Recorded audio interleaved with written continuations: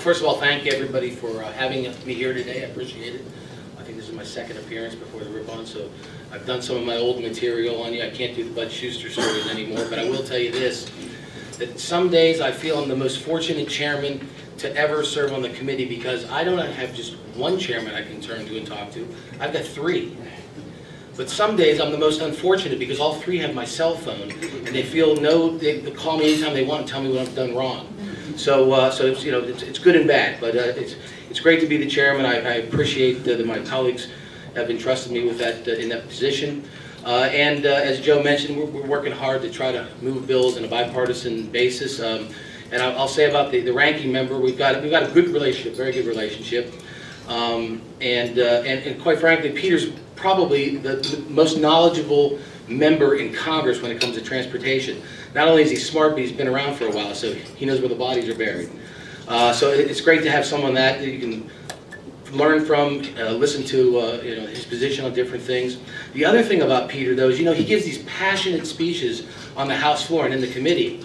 So a lot of the younger members, we went on a Codell to Panama, they were like, DeFazio's going with us? You know, DeFazio's, is he? I said, no, he's all right. He's all right.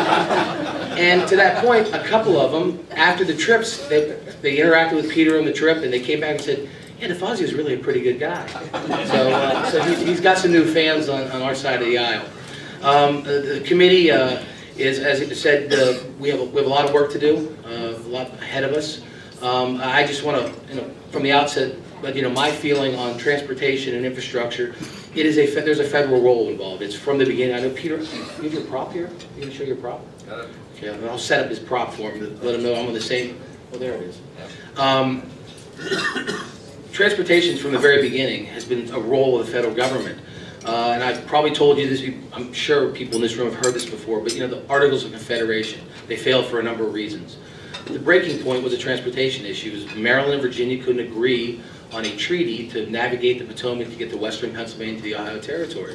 So it failed. They came back to the drawing board. Article 1, Section 8 talks about the three main responsibilities of the federal government are common defense, interstate commerce, and establishing post roads. So from the very beginning, I also like to point out the first earmark in the Congress was a lighthouse of, I think it was Maine, which it was Massachusetts at the time. So from the beginning, people understood, the Founding Fathers understood that if we wanted to be a prosperous nation, if we wanted to become a nation and connect us, we had to have a transportation system. So throughout history, I like to point out that the three significant transportation projects in the United States, the Transcontinental Railroad, the Panama Canal, and the Interstate Highway System, were all Republican presidents that pushed those projects forward. So I don't know why we've given up that mantle as Republicans, but we should claim it back. And I hope the next presidential candidate from our side, if he lays out 5 or she lays out 5 or 6,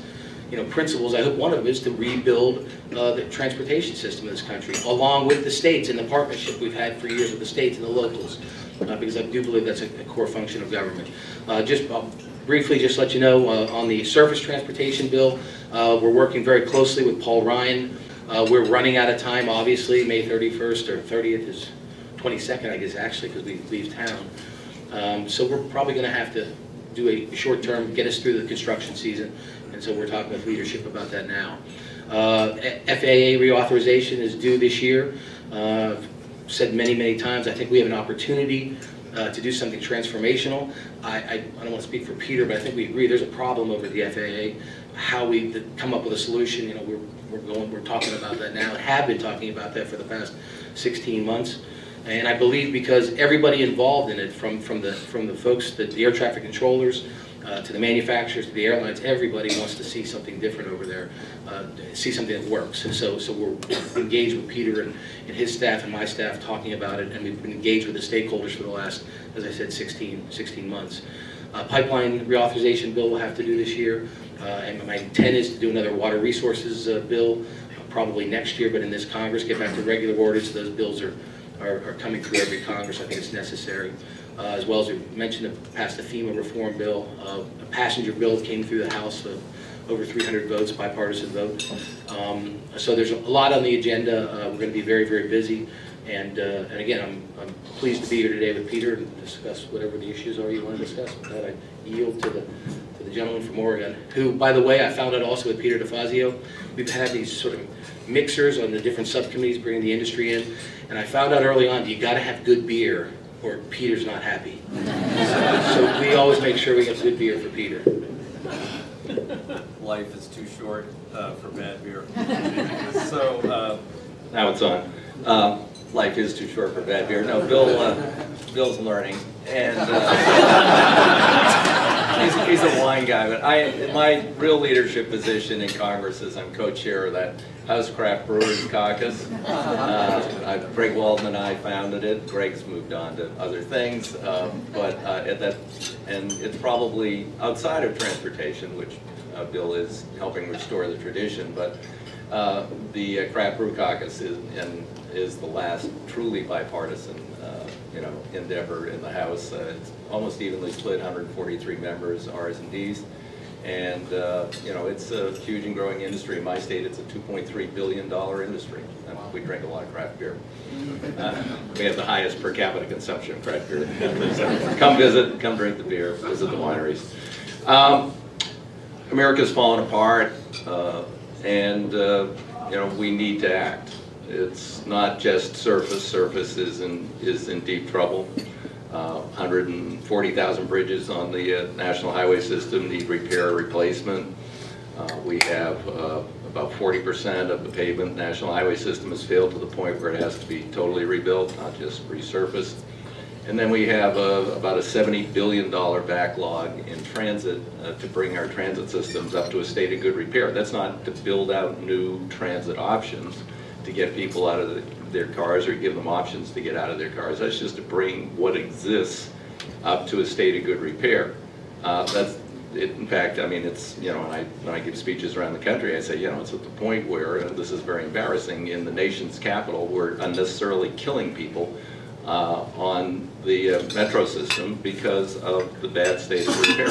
And we have to deal with these things. That's the bad news. Good news is we have the strongest Buy America requirements of any sector of the government, much stronger than the Pentagon. So if we make these investments, we will put a lot of people back to work, not just in construction and engineering, but in manufacturing, small business. It has a dramatic multiplier effect across the country when and if we make these necessary investments. This is it's been a challenge over the last number of years, getting to the point of a really meaningful discussion of a true long-term surface transportation bill.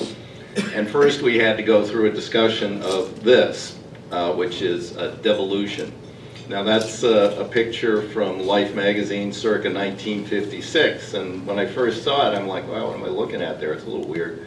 And that beautiful brand new ribbon of concrete is the Kansas Turnpike, and then this odd black area here where it ends rather abruptly, that's Amos Schweitzer's farm field, and that happens to be the Oklahoma state line. And Oklahoma said, if you build it, we'll build it. And Kansas built it, and Oklahoma said, oops, we've got some financial difficulties, we can't build it. So for a few years, until the Eisenhower bill passed and we had federal cost sharing, this is what it looked like. They built a wooden barrier there, people kept crashing through it into Amos's field. He could have made a killing, so to speak, towing people out, but he was a very nice guy, towed them out for nothing. He didn't farm that part of the field for a few years, because people just kept going into it. And ultimately we had the Eisenhower bill, and Oklahoma got a match, and they built their section.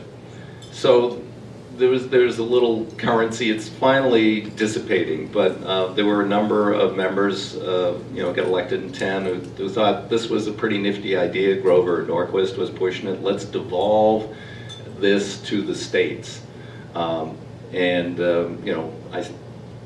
say, what sense does that make? I mean, first off, it didn't work in the 1950s. It's certainly not going to work in the 21st century in a competitive global environment. And how are you going to coordinate a national system, if you're not, if the federal government isn't engaged? And how would that work if, when all the goods, say, land in LA, so then California and the Port of Los Angeles are responsible for getting those goods to, the Arizona state line? Then what? So I mean, it really made no sense, but it enjoyed some currency. Bill has been educating members, and I don't think there's a lot of adherence to the devolution philosophy anymore. And Senator Inhofe just about a month ago said, Connie Mack and I kind of really pushed this about 15 years ago. He said it was fun then, it's stupid now. And so I don't think we have that hurdle anymore, but we do have the revenue hurdle. And they're going to hold the first hearings in Ways and Means in the near future. He already spoke to what Congressman Ryan has said. I mean, there's a growing recognition we have to make these investments. There are many, many ideas out there on how we can do that. And I think we're gonna act meaningfully and do a good long-term bill. I was a rare Democrat who voted against the so-called Recovery Act, and I urged then Chairman Oberstar to vote the whole committee against the bill. And I said, Jim, if we kill this, we can bring back a bill that makes real investments in infrastructure and really puts people back to work. Most people. Again, that sort of drove this. People said, oh, you did that big investment in infrastructure, because Obama kept going around leaning on shovels and saying, hey, look, we're doing all this work. 7% of the whole Recovery Act, under the most generous interpretation of infrastructure, was 7%. And yet 42% was tax cuts that nobody knew they got, which I called the Barista Full Employment Act, a brilliant idea of Larry Summers, which is $12 a week reduction in their Social Security. That didn't put anybody back to work, and my baristas is what I said. Maybe a few baristas get jobs out of that. But if we had done the investments we needed, I think we'd be in a better place today, but it's not too late, and we're going to do that. And as Bill said, we have an even bigger agenda than probably any other committee, meaningful agenda with FAA, Coast Guard, rail safety, et cetera. And water resources, that's one that worked with. Started, I said, gee, I gotta look up the history here. It was actually his dad who first had the idea in the mid-90s that we do have a revenue source for harbors. And yet, our jetties and harbors are also in a state of disrepair or in need of dredging. And the money which is collected in this tax on imported goods is diverted by the Appropriations Committee up to more than half some years. So it doesn't get to doing harbor maintenance. And Bud had the idea back then, let's do a trust fund. And actually I started working with Bud in '96 on it. And then Bill delivered about 80% of that dream in the last Congress with a very successful bipartisan Water Resources Development Act. We didn't quite get to totally create a trust fund and put the appropriators, or keep the appropriators' fingers out of that. But it was a fabulous step forward, and I think when we do the bill again next year, maybe we can even take it a little further and get more quickly and more definitively toward a trust funded approach. So, with that, I'd be happy to take. So now I got to tell Bud's story. Oh. Since Peter brought him up.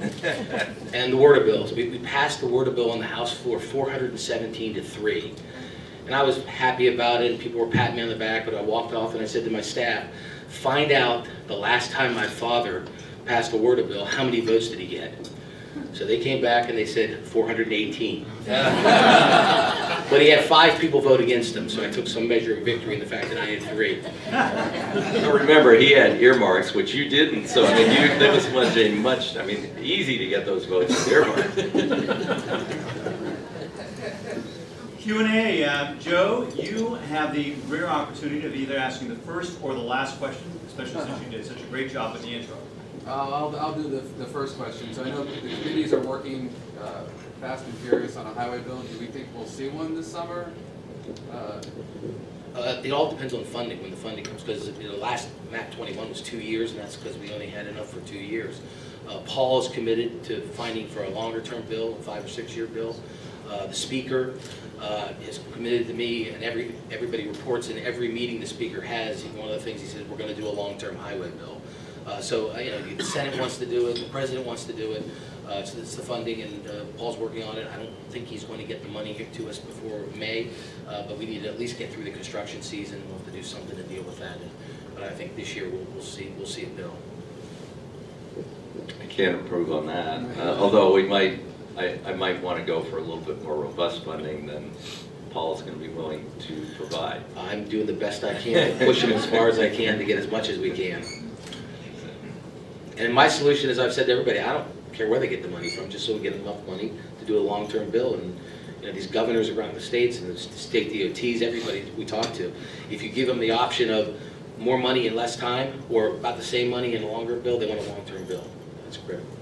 The key with the long-term bill is that you get more, you get bigger, longer-term projects, which drives more economic benefit for the society, because then contractors will go out and buy new equipment. During the Recovery Act, which were all these shovel-ready, just sort of, nobody bought new equipment. So you didn't get that multiplier effect. But I've got a company in my district, JCI, Johnson Rock Crushers, and they can chart it. When we get into uncertainty about federal funding, their demand drops off. When a long-term bill comes along, up goes the demand. They get a chart, goes back 30 years. There's a lot of SUVs at that same time. So. Yeah, really. I guess. Contractors have to get to the job site. Yeah, interesting. Good. So it has a great multiplier effect. Ralph Hillman. Oh yeah, in 1982 Ronald Reagan was proud that he signed a 5-cent increase in the gas tax. He won 49 states just a couple years later. Bill Clinton did the same thing in 1993 and coasted to an easy victory in 1996. Can you talk a little about the gas tax and the idea of Mr. Renacci? You can know it went off to a Ways and Means markup, but indexing the gas tax is one of the reasons the Aviation Trust Fund has been so good, is because the fees are indexed for inflation. What do you think about indexing a gas tax, and how do you think that would fare in your caucus? Well, aviation essentially is done as a percentage. Most taxes are on a percentage basis and fee, other than some of the flat fees. And so as prices go up, as fuel prices go up, you get a set amount, but as ticket prices go up, you get a larger amount because it's a percentage basis. We haven't raised it since '93. The estimates are it's worth about probably maybe 60% of what it was in '93 at 18.4 cents because of construction cost inflation. I proposed a number of years ago double indexation, and I've got to talk to the sponsors of that bill. If you go with construction cost inflation, it doesn't get you a lot. It's 0.6 cents a gallon for the next year is what they're estimating. And I looked at double indexation because we're losing ground not just because of the cost of construction, we're also losing ground because cars are going further and trucks are going further, but they're more efficient. So you're getting more road miles and more wear and tear, but actually less revenue. So you also need to index the fleet fuel economy. And if you did double indexation, that would be about 1.7 cents a gallon a year. And I've raised this to my colleagues who are somewhat shy of the gas tax thing. Do you really think you're going to lose your election if gas prices go up 1.7 cents next year? I said, when I drove by the gas station on the way to work last week, the electronic sign went up a nickel. And I don't see people out there with pitchforks. So I think that this is the time to do it. Double indexation with bonding could get us a big bang in a 6-year bill. There's no will in our conference to do that. The president has said, I don't know, it was 4 or 5 years ago. So it's not possible to do it. I think that anybody who was around in 1993 or even 1982 would say that they should have indexed it. That was the mistake they made. And as Peter points out, it doesn't solve the problem. So I'm for what's possible. I know Paul says he's going to come up with the money. So my commitment is to a long-term bill, figure out where the money comes from. The day the president signs the bill, the next day we're going to start talking about how do we fix the funding, because it's going to get worse. mean, we're all going to be driving cars 50 miles a gallon, or electric cars that don't pay anything. So we've really got to start that, and let's get a long-term bill, and let's move on, and then let's start talking about it, so that 5 years or 6 years when the bill we pass expires, we'll have had a conversation. In Pennsylvania, it took them 3 years, and it was a campaign, a grassroots level, plus an advertising campaign for 3 years till they finally were able to change the funding formula. And what they did was lower the fee you pay at the pump. Some, Virginia, I think, eliminated it, and then they put a percentage on a barrel, which is going to get Pennsylvania over the next 4 or 5 years almost $3 billion more. But it took 3 years to do, and when I first became chairman, I got all the groups in, I said, we've got to start talking about this now in one single voice, because everybody's out there and they all want to do something, but we got to have one single voice, and it's hard to do what a state does, and many states have done this. They've gone to the people and explained it to them, and either the people have voted for it or legislators have voted for it. Nobody in Pennsylvania lost who put up that vote for the revenue for transportation, but it's difficult to have 50 states for us to have one single voice to be able to tell the American people. The good news is there's every day I see a story about transportation and the need for it. So people are coming around to it, but it's again, we're just not there yet. I'd reflect that, and you know, earmarks are part of the problem. You know, congressionally designated spending. So having that, you know, you could say, well, yeah, you're right, I raised your gas tax 1.7 cents a gallon with indexation, but here's the benefits, and by the way, here's some projects I'm going to be doing are going to get done because of designated spending. Right now, I mean, what do? We raise the tax out of people, it goes to the federal government. We let the Secretary of Transportation designate projects under Tiger grants, and the rest of the money goes to the states, where the state DOTs decide where to spend the money. You know, and having, I reformed that process when I chaired the subcommittee. I said, anybody want, you know, everybody has to have earmarks in by, you know, it's like March 1st. You have to show it's consistent with your state transportation plan. You have to show, you have to have letters of support from affected jurisdictions, local officials, county officials, and I'm going to post them all on the internet. You have to sign affidavits, you know, showing that you have no interest in this of any sort. And you know, they were reformed, and I mean, there was 10 times as many proposals as we were going to fund. It was a small percentage of the safety loop bill. I think it was 7% of the bill went to designated projects by members of Congress. But that helps. It really does help get people past that reluctance when they go home and actually point to something that is going to happen in their district, Democrat or Republican. So, you know, that's part of it. I proposed also an index barrel tax. Barrel tax is really easy to collect. You just collect it as the oil flows into the refinery, and you tax only the fraction that's going to go to surface transportation uses, and just collect it right there. And the proposal I put in would eliminate the retail gas tax. I thought maybe that would get some people, if they could go home and say, hey, I did away with the retail gas tax, and we're doing the barrel tax here. And there's an interesting study from RAND that there's potential, because of the way oil markets work, speculators work in the oil markets, et cetera, that the oil companies couldn't pass through 100% of the barrel tax, that they would have to eat some percentage of it. So we would actually start to get OPEC and the big oil companies helping to pay a little bit for our infrastructure, which would be a pretty good result. So that would be an interesting way to go in the future. The other quickly would be vehicle miles traveled.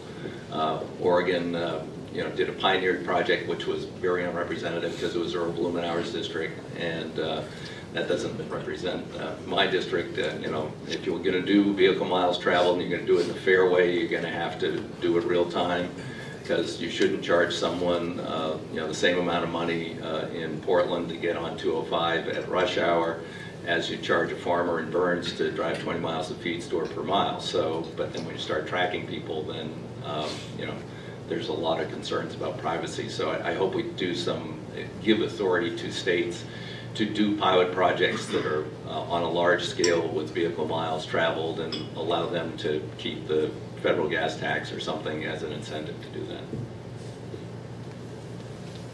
Good question. You both mentioned the improved efficiency of vehicles, but on the horizon are automobiles or buses that would pilot themselves. What are the ramifications of that in constructing roads, and And also, what are the ramifications, say, for mass transit, if you could go from Washington to, say, New York and read a newspaper in your own car? I've been in the Google car and the Carnegie Mellon car. It's amazing technology. It's coming. And one of the things that I'm going to propose is we put a title in the highway bill to start to think about how do you build a road for that guy. And I have no idea. We need to study it and decide the different materials that need to be in the road so that the sensors pick up the. I don't know the answer to it. And in fact, Pennsylvania has contracted Carnegie Mellon to do just that. They're over a 3-year study. So the roads we build in the next 5 to 10 years, those cars are going to be on it. They tell me probably 5 to 7 years you'll start to, elements already show up in the fleet of this technology. They believe probably 7 years from now, I think they predicted that you'll be able to go into a showroom and buy a car. It's going to be a high-end car. You're going to pay $15,000 more, but it'll be able to drive itself. And they believe within 20 years, 75% of the fleet will be, and that's where you really get when the cars start to talk. Congestion will be alleviated. Safety will be dramatically improved. So again, we need to start to think about that. Yeah, think about when you're sitting at a light and the clowns in front of you is on the cell phone or whatever, and the lights changed, and then, am I going to blow the horn? But if you watch, I bet you blow the horn. I did grow up in Massachusetts. Blowing the horn is the polite way of communicating. So, anyway, but if you notice that effect down the road, with the Google car, it uses LiDAR and it can see when the first car starts to move. So if you had a whole line of cars that were equipped with that technology, all the cars would start to move very smoothly all at the same time. And just think of how much congestion you could mitigate with that. That's just one small aspect of it. I mean, it's incredibly exciting technology, and I think that we will we'll see it in the not too distant future. The car that I saw that I rode in, it was the Carnegie Mellon car. It won the DARPA contest to have a autonomous vehicle to be able to drive itself.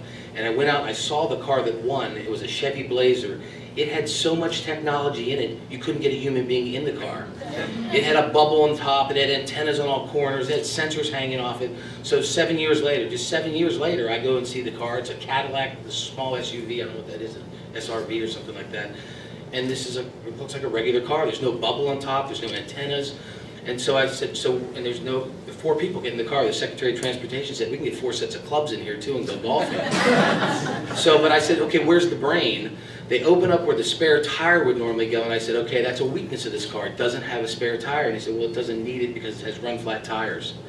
So the car is completely functioning, and it's amazing technology. In 7 years, it went from you couldn't get a human into it till we drove 35 miles on a highway.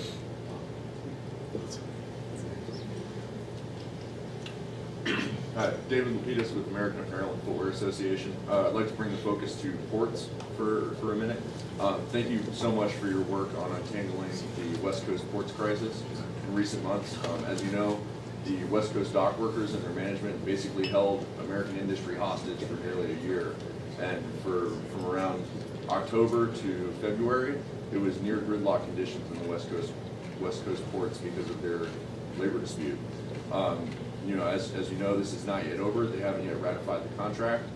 They're expected to, but in a few short years, the West Coast Dock Workers contract is going to be up again in 2019, while the East Coast Dock Workers contract is up in 2018. And there's potential for those 2 negotiations to coincide.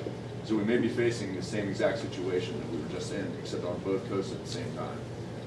So I would urge your continued attention to that matter, and also ask if there's plans for any oversight or reform of some kind, so that we aren't facing the same situation again.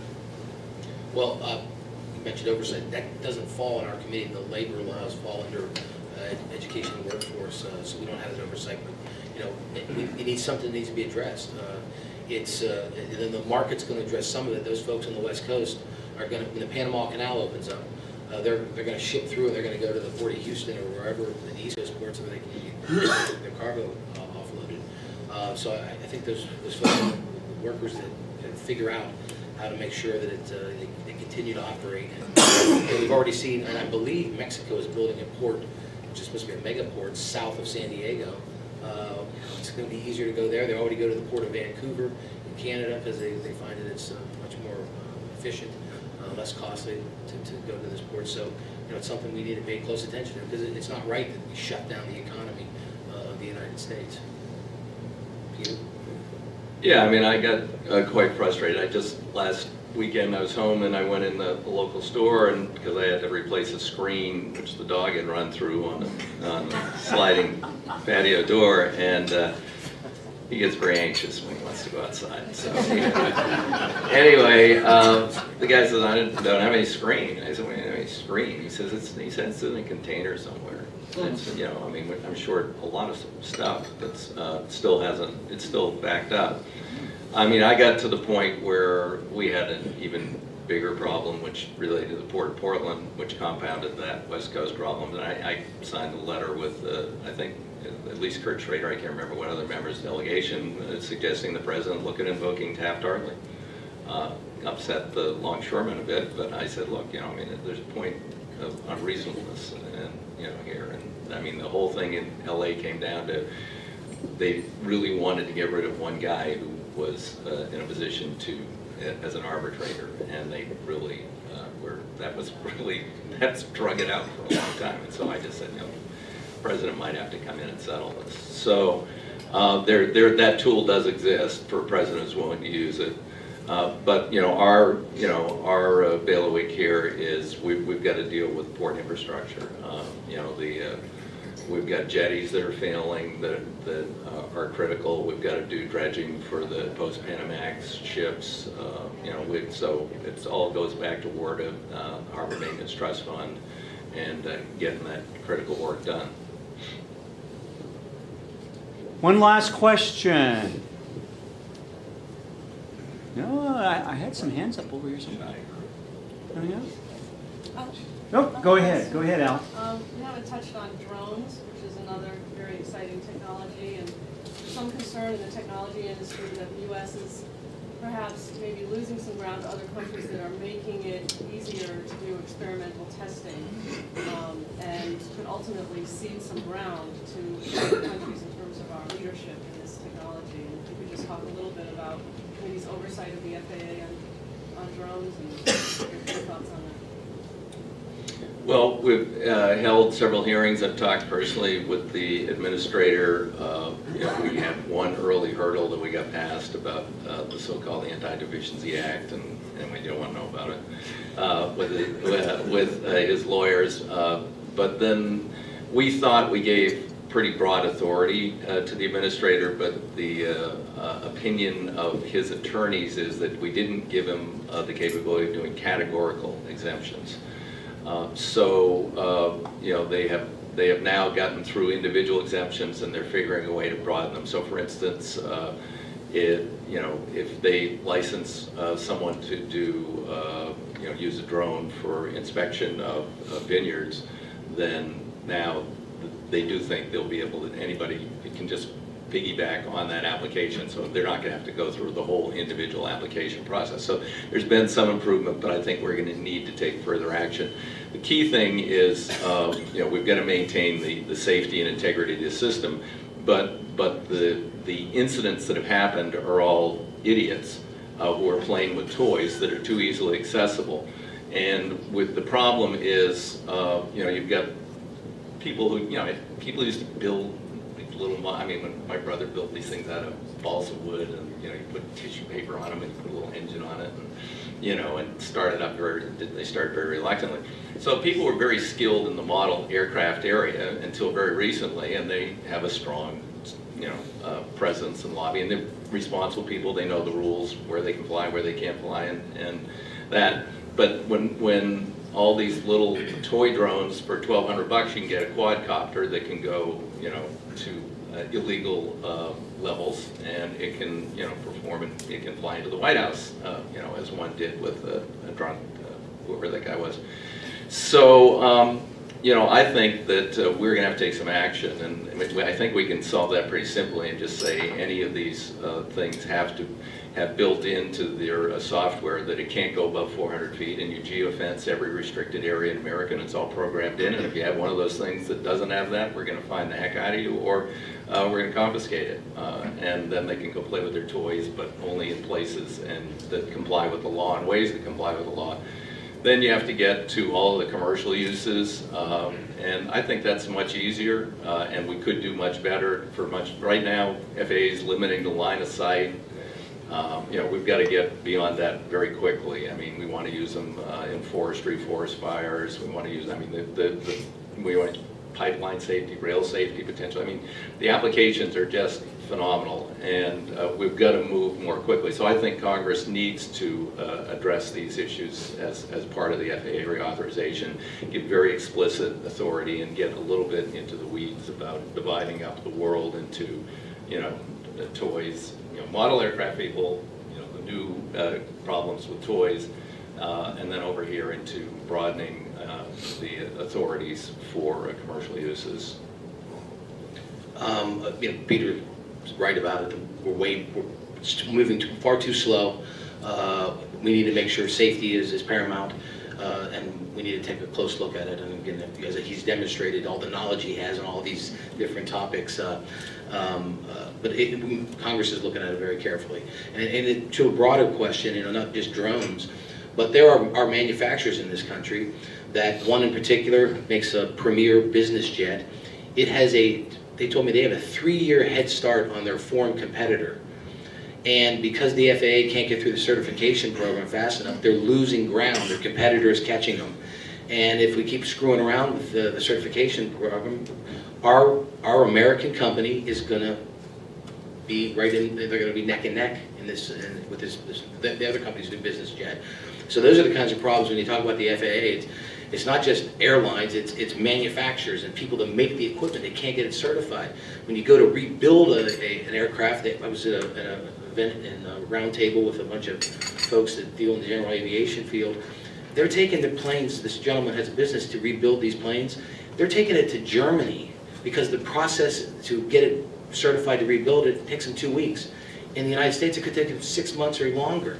You know, if Germany is beating us, I mean, we're in serious trouble if our agency can't help our manufacturer, can't help American industry to stay out ahead of the pack when it comes to competition. So.